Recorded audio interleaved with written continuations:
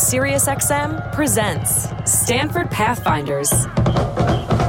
Stanford has 225,000 alumni living all over the globe in 151 countries, and they're some of the most amazing people you would ever want to meet. A show about how the graduates of Stanford University are changing our lives and the world. We'll hear very interesting things from business leaders in the technology sector, but well beyond that, the worlds of politics, entertainment, business, and beyond. Inspiring stories from America's innovation heartland. It's a place where people look to the future, not to the past, where they don't rest on their laurels. Think about the gold rush. Think about Stanford being formed in the late 1800s. And then Stanford was the beginning of Silicon Valley. And the ethos of Silicon Valley is deeply embedded in the Stanford spirit. It's a spirit of innovation, experimentation. It's a spirit of being willing to try new things and risk failure as long as you fail forward. Welcome to Stanford Pathfinders.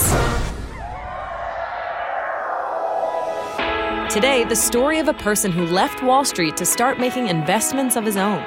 They told me, you're insane to do this. You'll make more money if you stay here than anywhere else. They were really rude to me. They basically said, we will go out of our way to make your life as difficult as we can possibly make it for you. After making billions in the financial world, he gave it up, turning his focus to advocacy. Getting the right energy solutions will be is still the same mission, but it's never going to be separable from prosperity, job creation, health, justice in our society. And it shouldn't be. Now, this Stanford alumnus is trying to convince the highest levels of government to do the right thing. People in Congress and his own administration know that this president is a clear and present danger, who's mentally unstable and armed with nuclear weapons. And they do nothing. On today's episode of Stanford Pathfinders, President of NextGen America, Tom Steyer. Here's your host, Howard Wolf. Stanford has a long and rich history of alumni who have achieved wonderful success in their chosen professions. Tom Steyer, an alumnus of Stanford's Graduate School of Business, is an icon in the investment world. After stints on Wall Street, he founded Farallon Capital in 1986 and then built it into one of the largest hedge funds in the world. In 2012, Tom sold his stake in Farallon and left the firm to devote himself to the public welfare through advocacy. In so doing, he founded what is now known as NextGen America, a nonprofit organization that acts politically to prevent climate disaster, promote prosperity, and protect the fundamental rights of every American.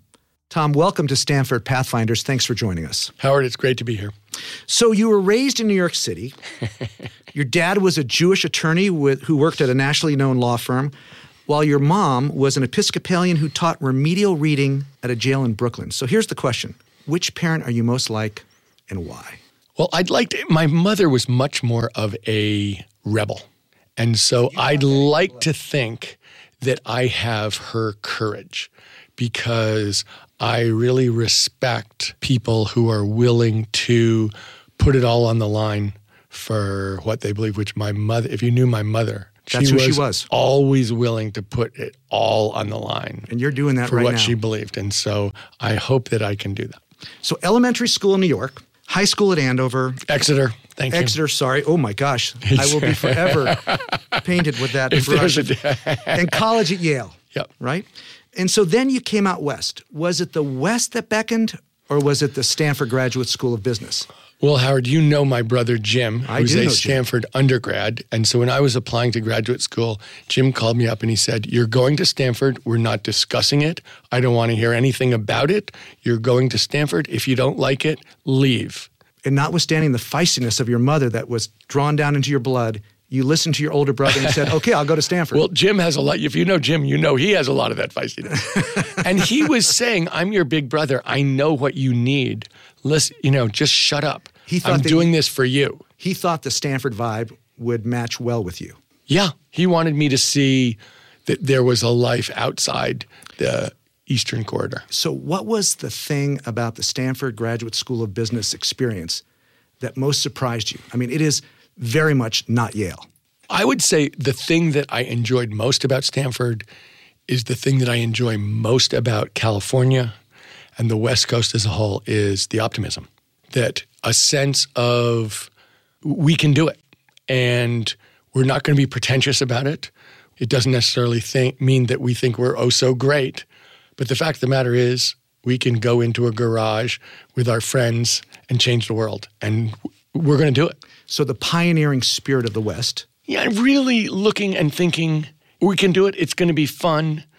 And I still give an awful lot of credit to Bill Hewlett and Dave Packard for having that sense of a very egalitarian society, a very meritocratic society, but a society where people dream big dreams and went after them really hard, but in a very nice way. And a society where it's okay to fail as long as you fail forward. Yeah. I just love that, and maybe some of it has to do, honest to God, with the sunshine.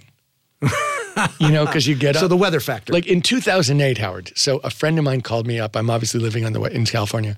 And a friend called me up from New York and said, during the financial crisis, sure, how is everything in California? And I said, I know you're not going to understand this, but in California, if you can afford a bicycle, it can be a really good day. And he goes, no. I'm asking you about the financial crisis. How is everyone reacting to the financial crisis? There's a guy who worked on Wall Street. And I said, Dave, I'm just telling you, in California, if you can afford a bicycle, it can still be a really good day. And I realized he didn't believe what I was saying. But the truth was that in California, you may get knocked down, but you're going to get up and you're not going to get super depressed about it. You're going to keep going.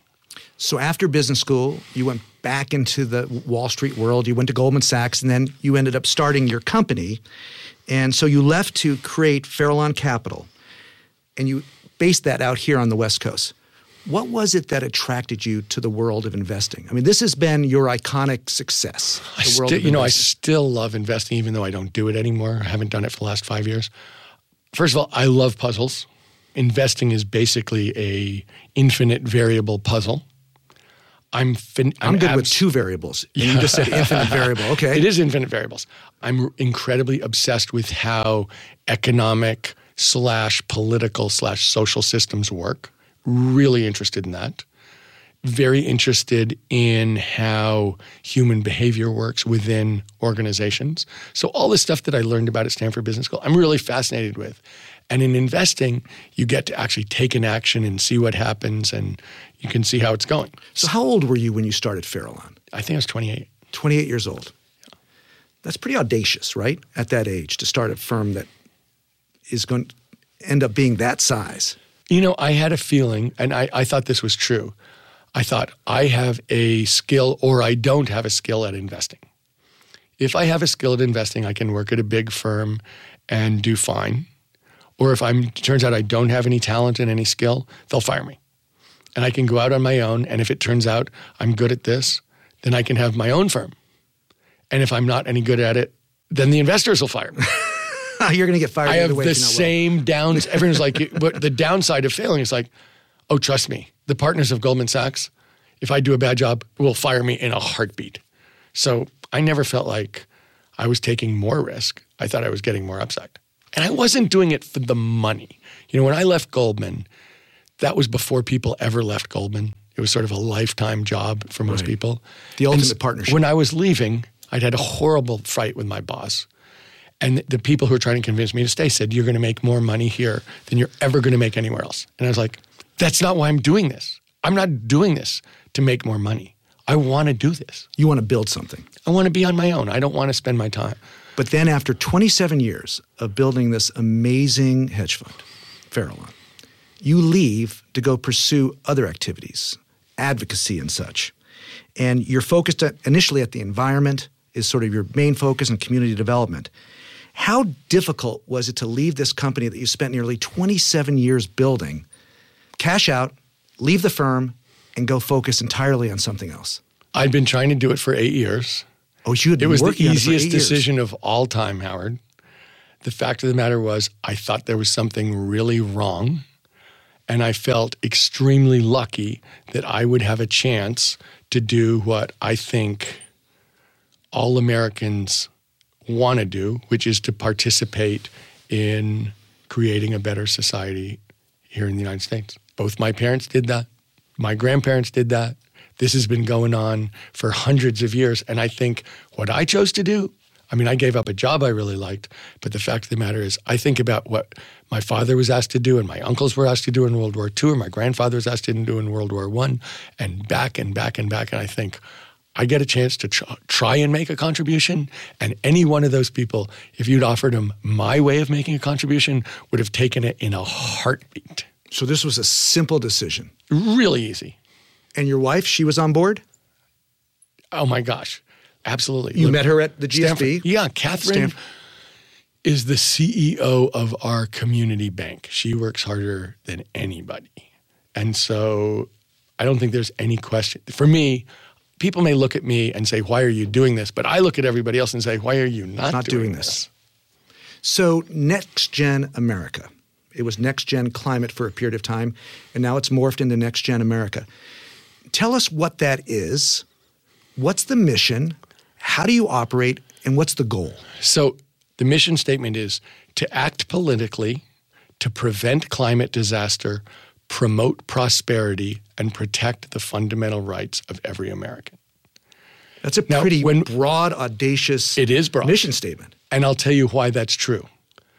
When I was still working at Farallon, when I was involved in some of the statewide propositions, but just part-time while I was working full-time in investing, I had a sense that climate and clean energy would be like World War II for America, that we had an existential threat to our society, that we would, as a country and a society, pull together regardless of party affiliation, geography, income level, race or ethnicity.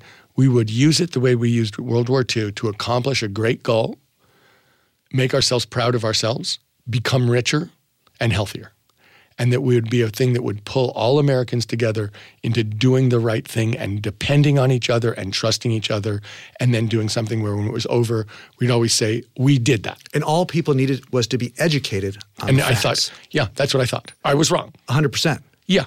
It's the most partisan issue in the United States of America. Do facts matter in discussions about the environment? Depends who you're talking to, Howard. They certainly do. So what have you learned? I mean, you put a lot of energy behind this. And so what I think now, and the reason is I believe that getting the right energy solutions will be it's still the same mission, but it's never going to be separable from prosperity, job creation, health, justice in our society. And it shouldn't be. And so it's a political problem, and we will not solve it without connecting it to the local human issues in our society, nor should we. The coalition that has to solve this problem in the United States politically is very broad, and you can't silo issues. You can't go and say, we need to deal with this issue and only this issue, and we'll get to all these other issues. It's all interconnected. It's one big issue. It's one big coalition. And unless we're talking about what matters to people today in their communities, with themselves and their families and the people they love, you're not really talking to them. So you've put a tremendous amount of your personal fortune behind this issue. And you used the word just a moment ago, existential threat, that term, existential threat. So tell us what you think the true threat is. 15, 25, 50 years out, what could the world look like if we don't focus on climate change? Let me first do one thing, finish that last question, just so you know. Okay. Our organization is a huge grassroots organization. In 2016, with our partners, we knocked on 12.5 million American doors. Wow. We were on 370 college campuses, and we registered 807,000 people in the state of California and about 350,000 people outside the state of California. We are all about voter-to-voter contact, citizen-to-citizen conversation to register, engage citizens and voters so they'll participate in our democracy in the broadest and most just 12 way. million households. I mean, there must be no more than, 100 million households in America? Yeah. So and we over were 10%. in every state. But think about it, 807,000 people registered in the state of California. That's by far the biggest registration drive in the history of this state. Total grassroots program. We were on more campuses than anybody. The Clinton campaign tried to be on 230 campuses. We were on 370. When you talk about the existential threat, it's very hard to know how the future is going to unfold. how a system that is the entire world is going to evolve. And you can look at the projections that the UN makes, Right. and you can know that they're wrong. The only thing you know about those projections is they're definitely wrong. It's a projection. Yeah, It's a guess. so by definition, it's wrong. Take, for example, the rate at which the sea will rise. The way that climate change gets expressed in the natural world to a large extent has to do with water. Floods, droughts, storms, sea rise, the melting of glaciers. There was supposed to be no snow on Mount Everest in 2100. That's not possible. So when you look at the scientific projections, in 2014, we were doing a big study about what the impacts would be on health and growth of climate disaster. And one of the things is about sea rise because, a lot of the United States and a lot of the world is, susceptible to cities being swallowed up by a rising sea. And they were basically 2 to 3 feet by 2100. And I was like, that just doesn't seem right. And they said, well, you're not a scientist. I said, I'm not. It just seems really low. And they're like, no, Tom, seriously, you don't know what you're talking about. They had a 1 in 20 chance in 2014, 3 years ago, of a 4-foot rise. By 2016, the base case was 4 feet. If you read the science last week, people are saying that even slowing down by 50% the rate of deterioration in the Antarctic glaciers, we could be talking about 11 feet. And the impact of that is catastrophic. Absolutely. And when we listen to the scientists, they went from 2 to 3 feet to 11 feet in 3 years. So when you look at their projections, I look at it and I just say, look, we know it can be terrible. If you're running an enterprise or you have a house, you don't risk the house burning to the ground. You don't risk the enterprise going out of business. And given that we know that moving to clean energy actually will make us richer, will make us grow faster, will produce millions of net jobs, that it will increase our health dramatically, in addition to avoiding a huge potential threat. My question is just kind of that you have to ask yourself, why would anyone not want to do something that's so obviously But isn't one of the right? arguments that climate change happens irrespective as to human action, right? That's not an argument based in fact. I mean, you could say— It's an argument that's made. People say that, but not scientists. Right. People say, I want to have my opinion. It's like, okay, do you do your own brain surgery? You have an opinion about which lobe to cut? Go right ahead. You have no idea what you're talking about. People always quote this: 97% of scientists think that it's happening and it's caused by human behavior. I have yet to meet the 3%. I have yet to find a peer-reviewed paper from a scientist saying, oh, this is not true. I haven't found one. They have hundreds of papers saying it is true and talking about the ramifications of it. So NextGen starts out focused almost exclusively at climate issues, and then it expands. Always coupled with prosperity, because we've always said there's no way to do this in a vacuum. This has always got to be something that's going to promote equality, jobs, better pay, and health. We've always thought that. At Stanford, we would say that the solution is interdisciplinary in nature. Stanford's big thing is about putting together departments, that if you can get the physicist meeting with the structural engineer, that's when you really get something. And that's true here too. You cannot separate this from the deep issues in our society that are also begging to be solved. Can't do it, shouldn't do it, and we're never going to try and do it. This is Stanford Pathfinders on Sirius XM Insight 121. More with founder and president of NextGen America, Tom Steyer, coming up.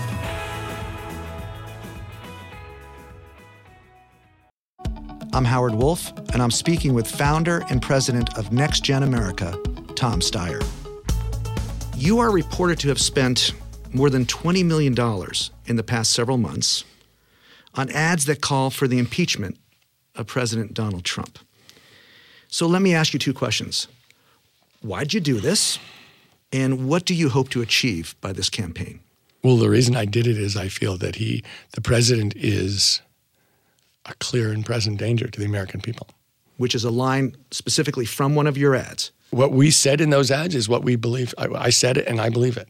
I believe that he is putting the safety and health of the American people at risk, and that it's urgent, and that he has clearly met the criteria for impeachment. We're in a crisis, and we need to get rid of him. We knew before we ever started that the political establishment would not go for this. We knew that from day one. Well, Democratic leaders have opined that they don't like this campaign either. Absolutely. They all know he's unfit for office. They all know he's a threat to the American people. They're assuming nothing will really happen between now and whenever, and that somehow it's not politically advantageous to pursue this. And our attitude is, actually, it's incredibly important that we speak the truth and do the right thing. And we're trying to give the American people a voice so that they'll sign up, and together you have to listen to the voice of the American people. So they sign this petition and you collect a certain number. You're up in the, what's the number now?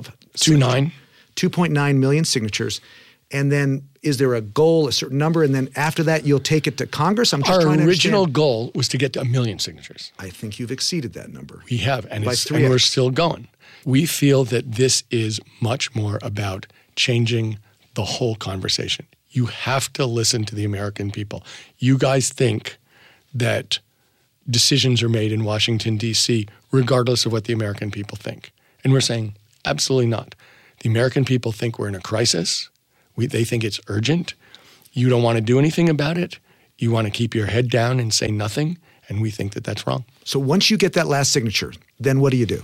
We believe that we need more direct democracy, a voice for the American people. We're a grassroots organization. We're always about the broadest, most just, most complete American democracy. And that's what we're doing here. It doesn't surprise me that the people who want to concentrate power in their offices don't like the idea that the American people should have a voice.